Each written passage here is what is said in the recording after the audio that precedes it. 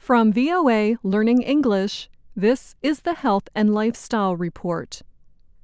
A new report from Human Rights Watch details the treatment of mentally sick people in Indonesia.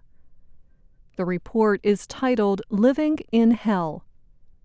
It documents the practice of pasong. Pasong is the isolation of a person suffering from some sort of mental health problem. They might be held separate from others, either inside or outside their homes or at a health care center. Sometimes they are held in place with tied ropes or chains. The situation forces the person in pasong to eat, sleep, and release waste in one small place. The report says about 18,000 people currently live in pasong in Indonesia. The report also cites one case in which a man was trapped in a room for 15 years. Another case involved a 24-year-old woman suffering from depression after her husband left her and her small child. Photos show her chained to a wooden platform that serves as a bed. Shanta Rao Bariga is the director of the Disability Rights Division at Human Rights Watch in Jakarta. She spoke to VOA by phone. Bariga says that Human Rights Watch has documented rights abuses against the mentally sick in many countries. These abuses often include chaining or tying people in place. She adds that such cases can be found at mental health centers in Ghana, Russia, Croatia, as well as in prisons in the United States.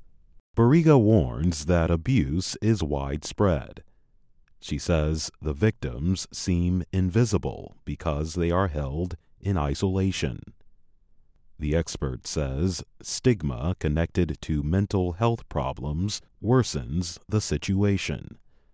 She also said that there are not enough community-based mental health care and support services.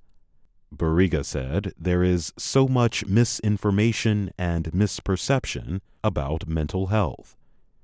In her words, people in Indonesia and in many other countries see it not as a medical condition, but as a curse, or that the person is possessed by evil spirits. As a result, people may turn to spiritual healers or prayer for a cure. They may choose not to use medical care, even if it is available. Bariga traveled to Ghana in 2014 to study conditions at so-called prayer camps. Christian organizations own the camps. The camp leaders often declare themselves to be prophets. People go to the camps for help, she explains, during difficult times in their lives, after a death in the family, for example, or the loss of a job. But the camps also contain separate areas for people with mental and intellectual problems. They are often brought to the camp against their will and left for long periods of time. A 2012 Human Rights Watch report described a man tied to a tree for 5 years. Bariga was interviewing the head of one such camp when she heard a child crying. She asked who it was. The man told her the child crying was a witch. He took Bariga to see her. Bariga said she was a 5-year-old girl chained to a tree. According to Bariga, the camp leader told her about 95% of the so-called witches at the camp are girls. Bariga then claimed that the man pointed to a group of girls from about ages 5 to 11, saying, "She's a witch, she's a witch, she's a witch." The United Nations adopted the Convention on the Rights of Persons with Disabilities in late 2006. It calls on countries to support, protect, and guarantee full human rights and freedoms for all persons with long-term disabilities.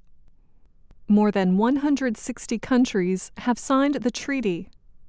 Barriga said shackling and other abuse of the mentally ill violates this treaty and others.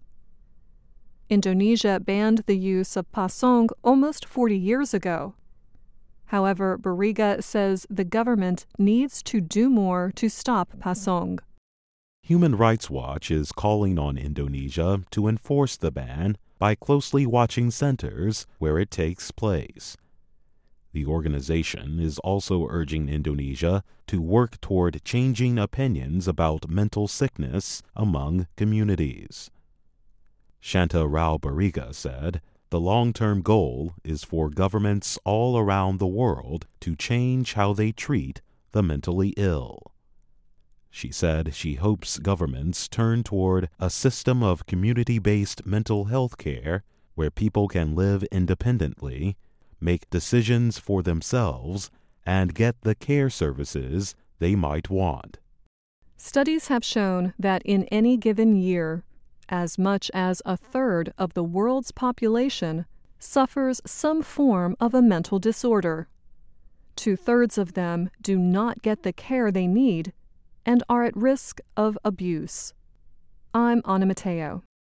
And I'm Jonathan Evans.